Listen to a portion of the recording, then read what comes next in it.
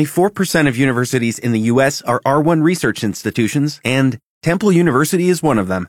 This means 100% of students have the opportunity to participate in hands-on learning and research with world-class faculty. With over 600 academic programs across 17 schools and colleges, Philadelphia's largest public university provides students with a rich variety of opportunities and propels graduates to succeed in their careers. Temple University. Schedule a campus tour today at admissions.temple.edu/visit. Live on the free iHeartRadio app. This is AM Tampa Bay with Jack Harris on News Radio WFLA. And it's 6:26, and joining us now, Nicole Wilson, our NBC News radio reporter. And Nicole, we are in a recession. What are some of the things that we should do to deal with it? You know, so in these times, it's difficult for many people. And so what the experts are saying are, hey, listen, you really want to pay close attention to your money, adjust your budgets where you can.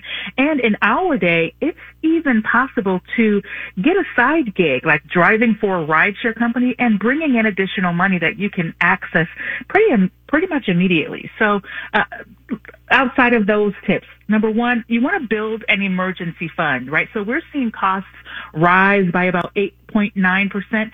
If you can, adjust your budgets and reduce your spending by about the same amount and put that money into a fund that allows you to access it for emergency purposes.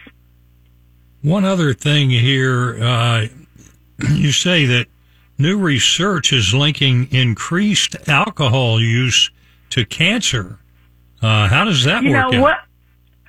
Another medical study that makes us monitor our behaviors a little bit more, right? So this new study says that increasing alcohol intake also increases our odds for getting cancer by about 6%. 6% of all cancers and 4% of all cancer deaths in the United States are linked to alcohol consumption. And so the more alcohol we drink, the higher the risk.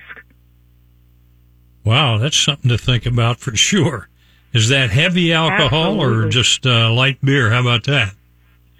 Well, it really depends, because the study, it did include those who were non-drinkers who started to incorporate alcohol into their diets, and they also have a higher risk of cancer. So we want to be very careful. And I think it was especially impactful for those who didn't drink, because now you introduce this and it's kind of a shock to your body.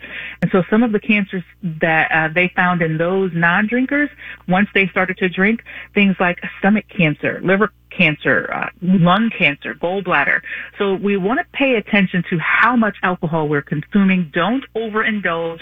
Have a few, if you can handle a few, but in moderation. Good advice, Nicole. And thanks for joining us. We'll talk to you next week. Have a good weekend. Nicole Wilson, our NBC News radio reporter, 628 on AM Tampa Bay.